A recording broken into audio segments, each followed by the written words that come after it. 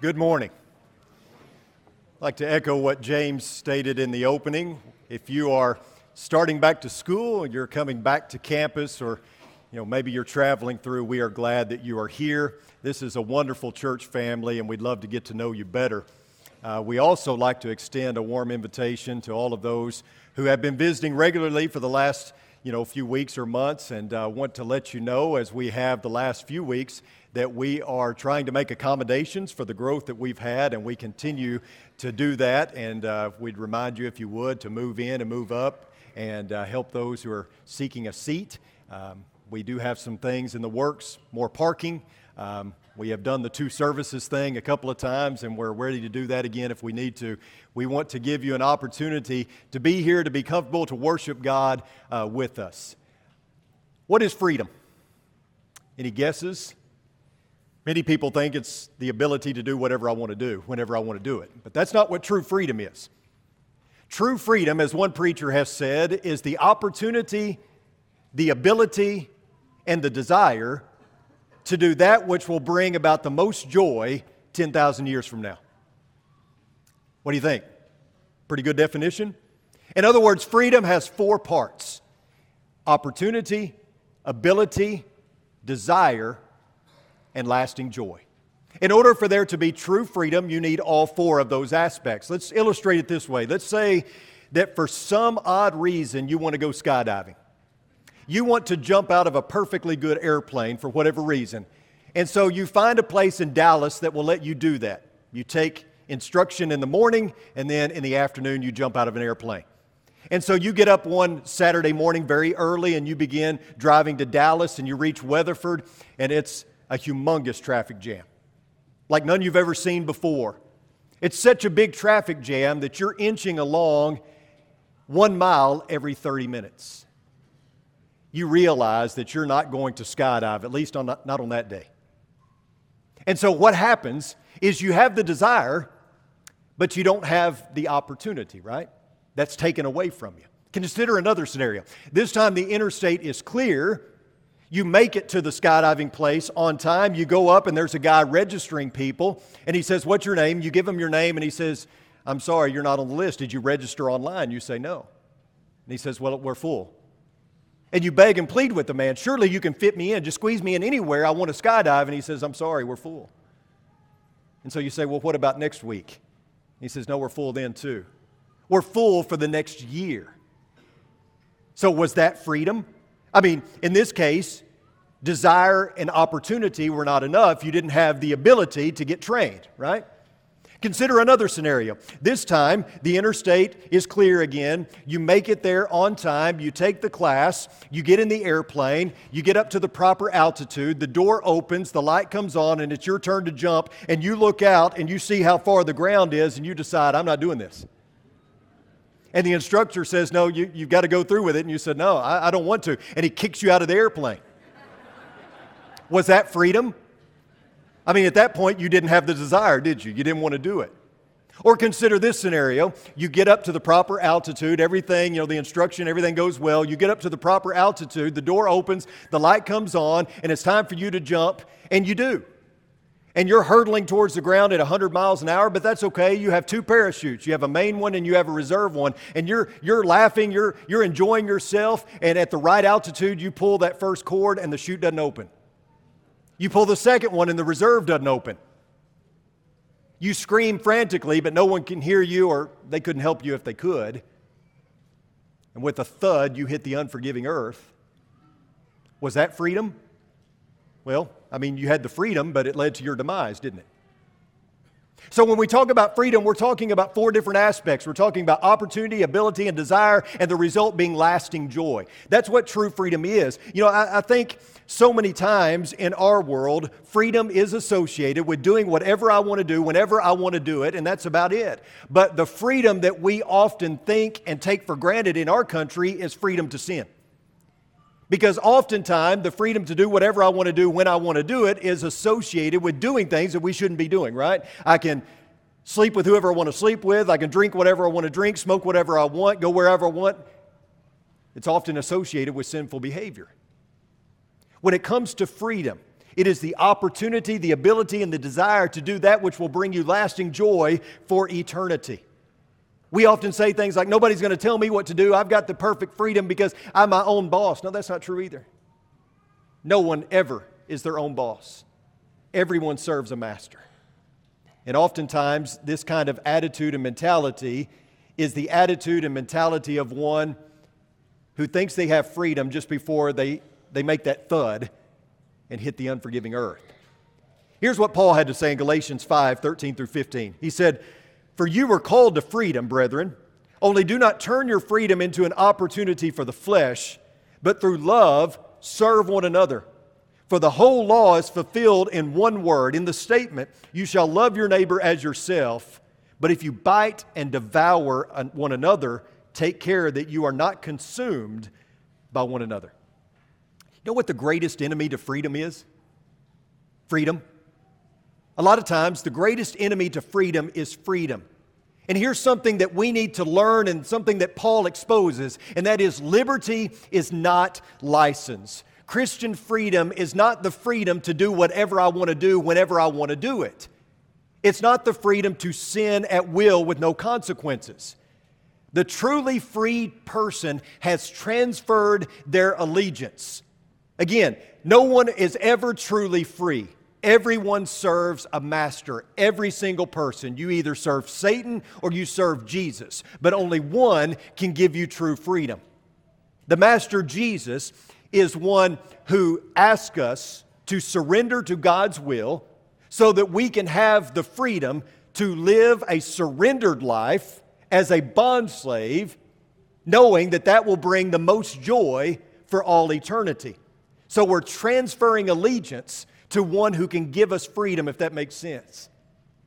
You know, the gate to the Thompsonville Penitentiary is a gate that means freedom for those who are going outward.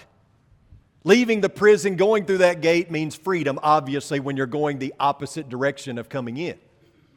And that was the case for Tommy Riley, a gentleman who was tried as an adult at 15 years of age for his participation in organized crime. He had done some horrible things and was sentenced to a very long prison term. But one day, after serving quite a bit of time in prison, they come and they say, "You're going to be released," and he is confused. He doesn't know what's going on. One day he's sitting incarcerated thinking he's going to be there for many more years. The next day somebody comes up and says, "You're free." And so he walks to the gate of the Thompsonville Penitentiary, that gate that represented freedom going in an outward direction, and he sees two people standing there. One of them he recognized immediately. It was his girlfriend. She was waiting on him, and as soon as he walked through that gate, she grabbed him, she hugged him, she kissed him, and she said, "Come with me. We're going to have a party to celebrate you being released, and all your old buddies are going to be there. It'll be just like old times." Then he looks over and he sees another guy, a guy he doesn't quite recognize, but then he puts two and two together and realizes it's the judge who sentenced him. And the judge says, "Tommy, I'm the one responsible for you leaving prison today. I want you to come with me, and I want you to work at an orphanage I'm starting for young boys. You can live with me. I'll take care of all of your expenses. I think you have a lot to offer in the way of teaching these young boys." And so Tommy Riley had a decision to make. He would have a whole lot more fun probably going with his girlfriend and living it up, but he also knew that that would probably land him right back in prison. He felt a debt of gratitude owed to the judge that got him released.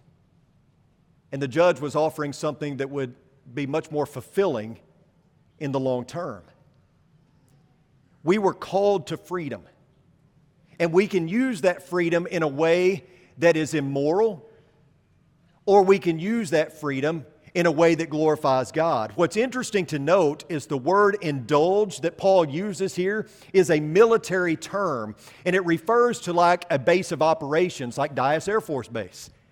And so the word picture that Paul is painting here is that you are a base of operations and you're launching these bombs or these weapons of the flesh. You're launching this sin from your body. Of course, it should be noted that flesh here doesn't mean physical, literal flesh. Paul is speaking of the fallen nature that all of us are subject to because of the fall of man. This sinful nature is the environment that we live in. It's characterized as the type of life that is lived outside of Christ and away from God. We're surrounded by this sinful nature. Even as redeemed people of God, we're never truly exempt from it, which is why we can never underestimate the flesh. We can never reach a point where we kick back and we relax and say, Satan's through with me, I'm too strong now. Because he's always got his weapons of mass destruction aimed directly at us. Paul was trying to get the Galatians to understand that they had been released from the bondage of sin, that Jesus had brought them life, liberty, and the pursuit of holiness. But don't use that freedom in a way that is immoral. Don't use it as a license to do whatever you want to do. Respect it, honor it, take care of it. Notice verse 1 of Galatians 5. He says, "It was for freedom that Christ set us free. Therefore, keep standing firm and do not be subject again to a yoke of slavery." You know, apparently there were some Galatians, some Christians in the church in Galatia who believed that where grace abounded, then we can continue to sin because grace is going to cover it, right? I keep sinning, grace keeps covering me, I'm good. I can do whatever I want to do because I am truly free and God's going to cover me. This is what Paul is addressing here. He's trying to get them to stay out of the ditches. You ever do this? You ever be driving down the road and you're not paying attention like you should? Maybe you drop something in the floorboard and you're looking for it. Maybe you're looking at your phone, which you shouldn't be. And you look up and you realize you're heading straight for the ditch. And it's a tendency sometimes to do this and sling the wheel over the other direction, right? You panic, you get scared, and you overcorrect. But if you oversteer or you overcorrect, you're likely to end up in the other ditch. And that's what Paul's warning against. Stay out of this ditch, but don't overcorrect so much that you get in another ditch. This ditch that they were headed toward was being saved by the law. You're not saved by the law. You can't live the law perfectly, so you can't be saved by the law. But don't overcorrect and end up in the ditch of cheap grace, where you think that God's just going to cover me no matter what I do. Don't oversteer here. Stay in the middle of the road and stay out of the ditches. Of course, Paul's also trying to get them to understand you need to keep moving in the proper direction as well. It's not enough to avoid the hazards. You need to keep moving to the proper destination, going in the proper direction. Reaching the destination requires the daily decision of choosing between the freedom to indulge the flesh and the freedom in Christ. And both of those choices involve the opportunity, the ability, and the desire, but only one of those choices is going to give you lasting joy. Only do not turn your freedom into an opportunity for the flesh, but through love, serve one another, he says. Did you catch that last part? But in love or through love, serve one another. You know, I rather prefer it when someone gives me a better option after telling me what I can't do.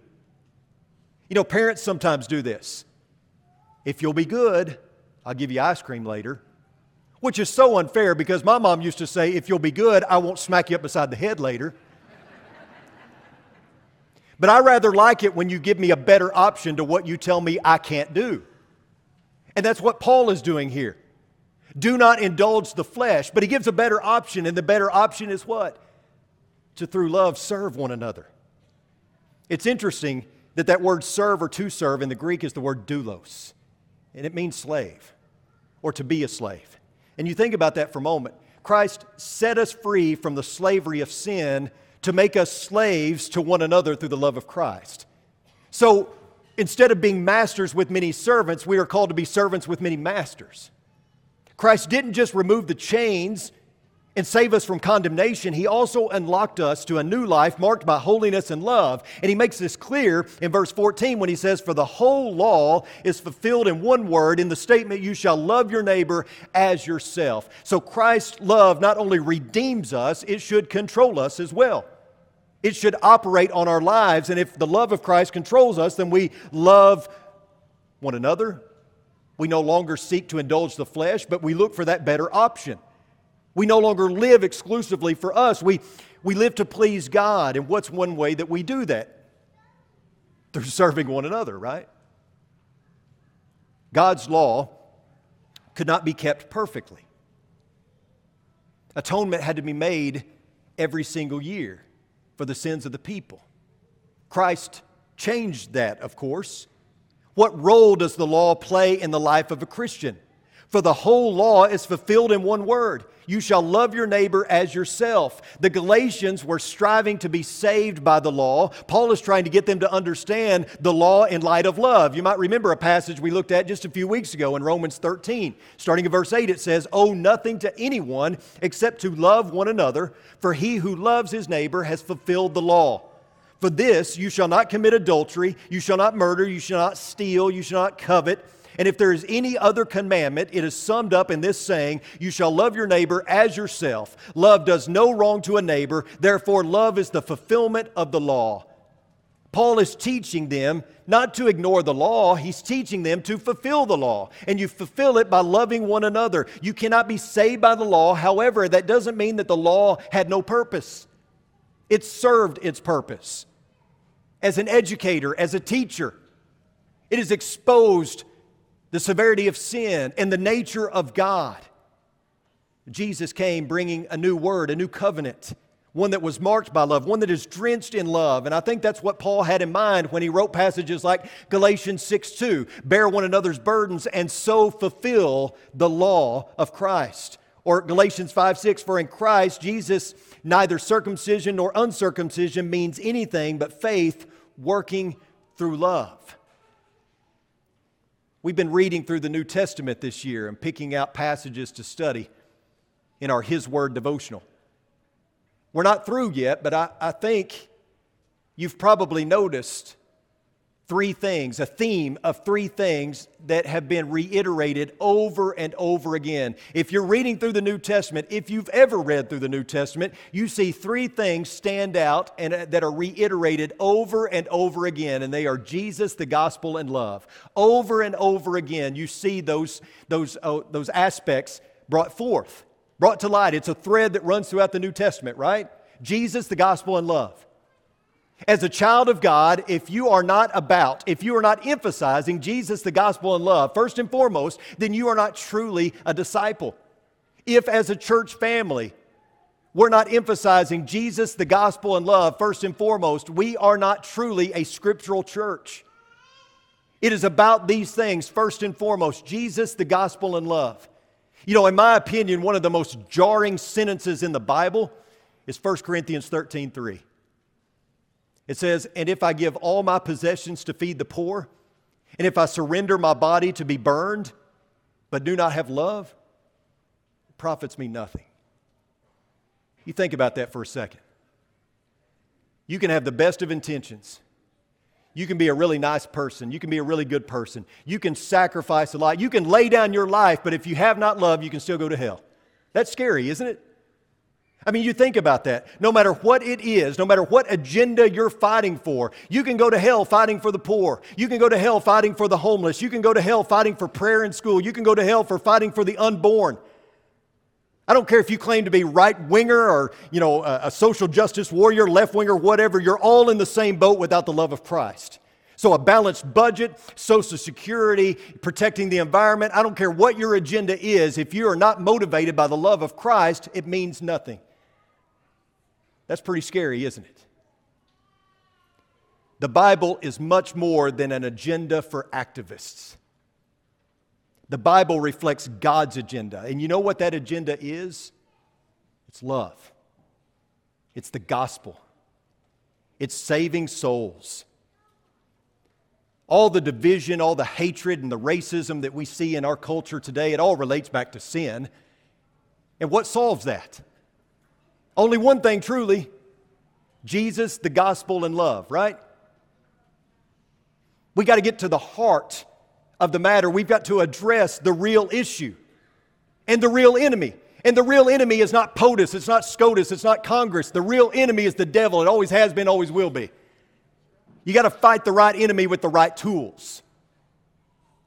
Jesus, the gospel, and love. I've told you before that I spent a few years on the board for Pregnancy Resources here in Abilene. And Pregnancy Resources is a nonprofit organization here that, for lack of a better way of stating it, they are the antithesis to Planned Parenthood. They offer the same kind of services, but their stance is obviously pro-life. And there are many times that young ladies come in and they are pregnant and they don't know what they're going to do. And we talked about this on a podcast recently, and hopefully you're watching the Dear Church podcast or listening to it every week. But, Sam Dominguez, Jake Sledge, and Holly Orson from Pregnancy Resources joined me on that podcast. And Holly brought up something I think that really magnified things for me that I really hadn't thought about it before. She said, these young ladies that come in, many people believe that they come in seeking an abortion because they want to make their life easier.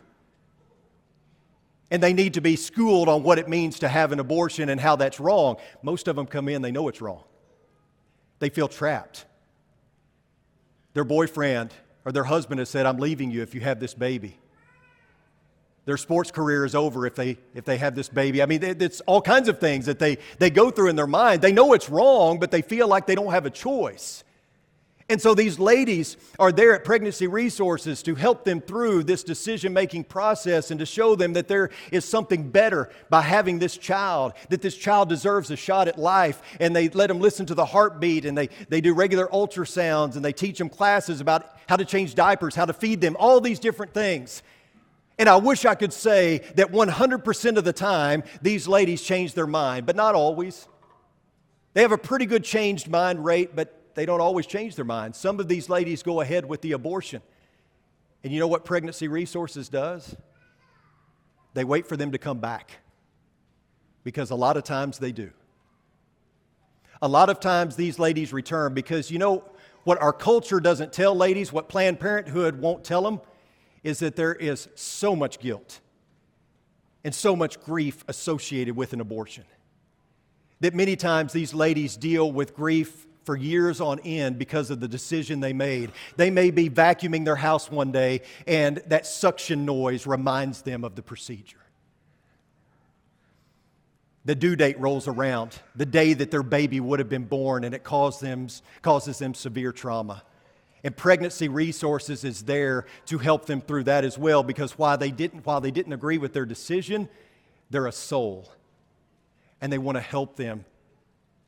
What if that young lady came in and from the very beginning, everyone circled around her and berated her and verbally abused her for even thinking about having an abortion? What if they didn't show Jesus the gospel and love afterwards? What hope does that person have? You see, we can be really strong and firm on certain things, and I'm not even saying we shouldn't be. In fact, we should. We should stand firm. Abortion's wrong. It's murder of the unborn. There's nothing right about it.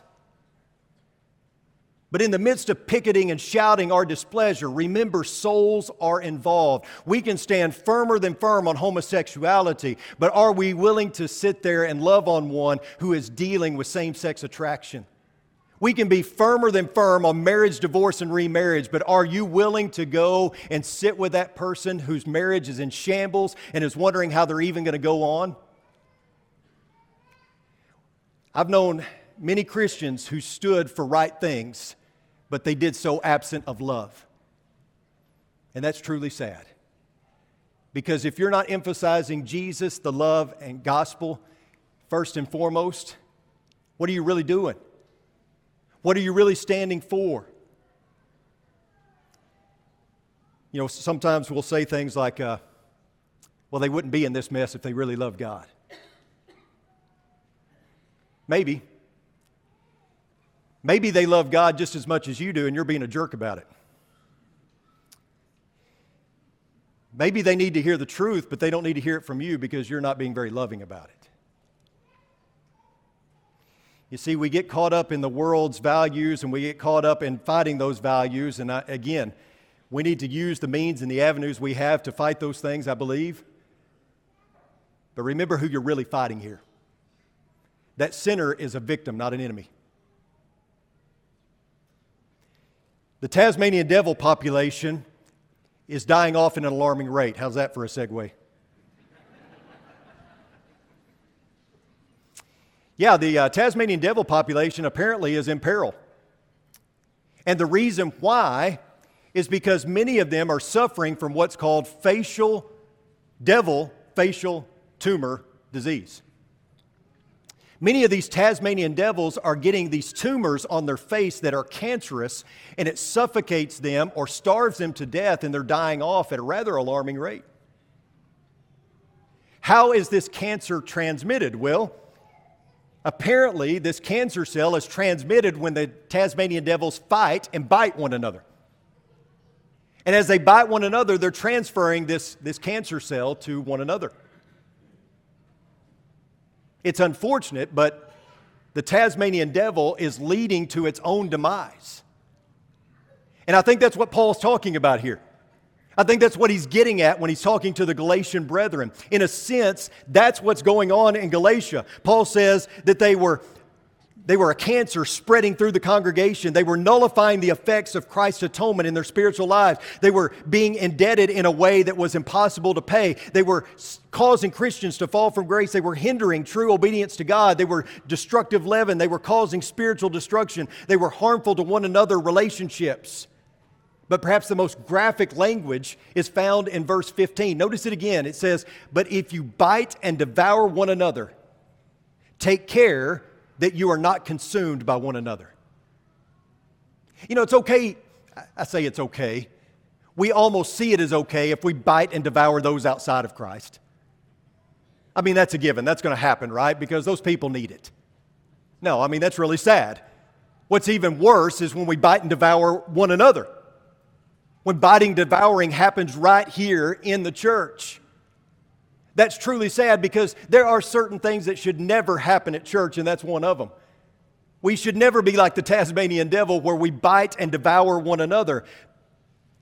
I get the sense that Paul is kind of like that parent that's driving down the road and his kids are in the back seat fighting. And he looks back and says, "You better be quiet or I'm going to pull this car over." Paul is about to pull the car over. He's about to get down to business and he's about to say, "Look, you better stop. Quit fighting, quit biting, quit devouring one another because Christian cannibalism is a horror like no other. You should not be biting and devouring yourselves. Christian cannibalism disrupts unity. It destroys the work of God. It takes the focus off of Jesus and the gospel. It sends the message that God loves you, but we hate each other.